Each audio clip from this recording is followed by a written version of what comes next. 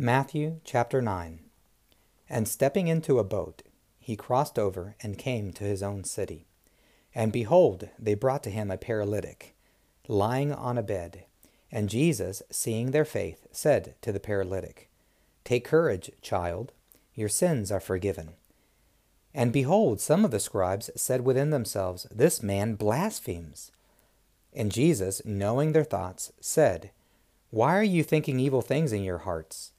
For which is easier to say, Your sins are forgiven, or to say, Rise up and walk?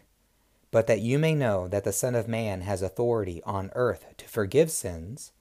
Then he said to the paralytic, Rise, take up your bed, and go to your house. And he rose and went away to his house. And when the crowds saw this, they feared and glorified God, who had given such authority to men. And as Jesus passed on from there, he saw a man sitting at the tax office called Matthew. And he said to him, Follow me. And he rose and followed him.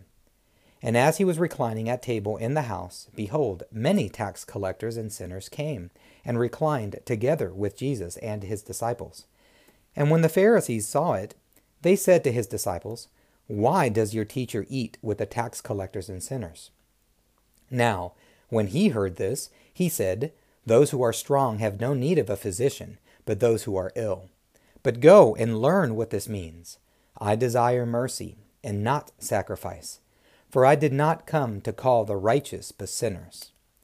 Then the disciples of John came to him, saying, Why do we and the Pharisees fast much, but your disciples do not fast? And Jesus said to them, The sons of the bride chamber cannot mourn as long as the bridegroom is with them, can they?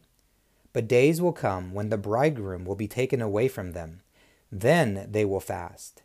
No one puts a patch of unfulled cloth on an old garment, for that which fills it up pulls away from the garment, and a worse tear is made.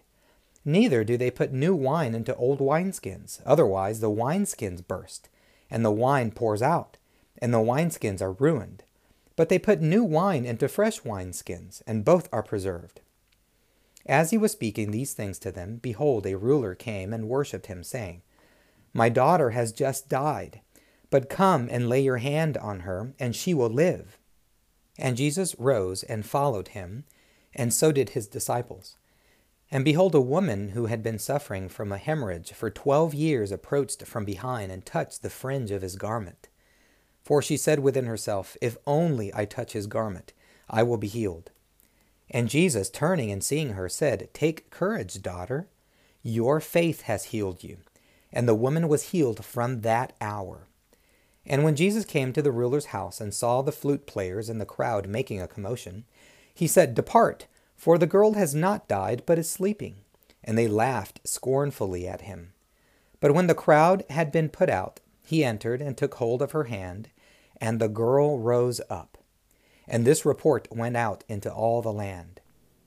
And as Jesus passed on from there, 2 blind men followed him, crying out and saying, Have mercy on us, Son of David. And when he came into the house, the blind men came to him. And Jesus said to them, Do you believe that I am able to do this? They said to him, Yes, Lord. Then he touched their eyes, saying, According to your faith, let it be done to you. And their eyes were opened. And Jesus sternly charged them, saying, See that no one knows. But they went out and spread reports about him in all the land. And as they were going out, behold, they brought to him a dumb man possessed with a demon. And when the demon was cast out, the dumb man spoke. And the crowds marveled, saying, Never has anything like this been seen in Israel. But the Pharisees said, By the ruler of the demons he casts out the demons. And Jesus went about all the cities and the villages, teaching in their synagogues and preaching the gospel of the kingdom and healing every disease and every sickness. And seeing the crowds, he was moved with compassion for them, because they were harassed and cast away like sheep not having a shepherd. Then he said to his disciples, The harvest is great, but the workers few. Therefore beseech the Lord of the harvest, that he would thrust out workers into his harvest.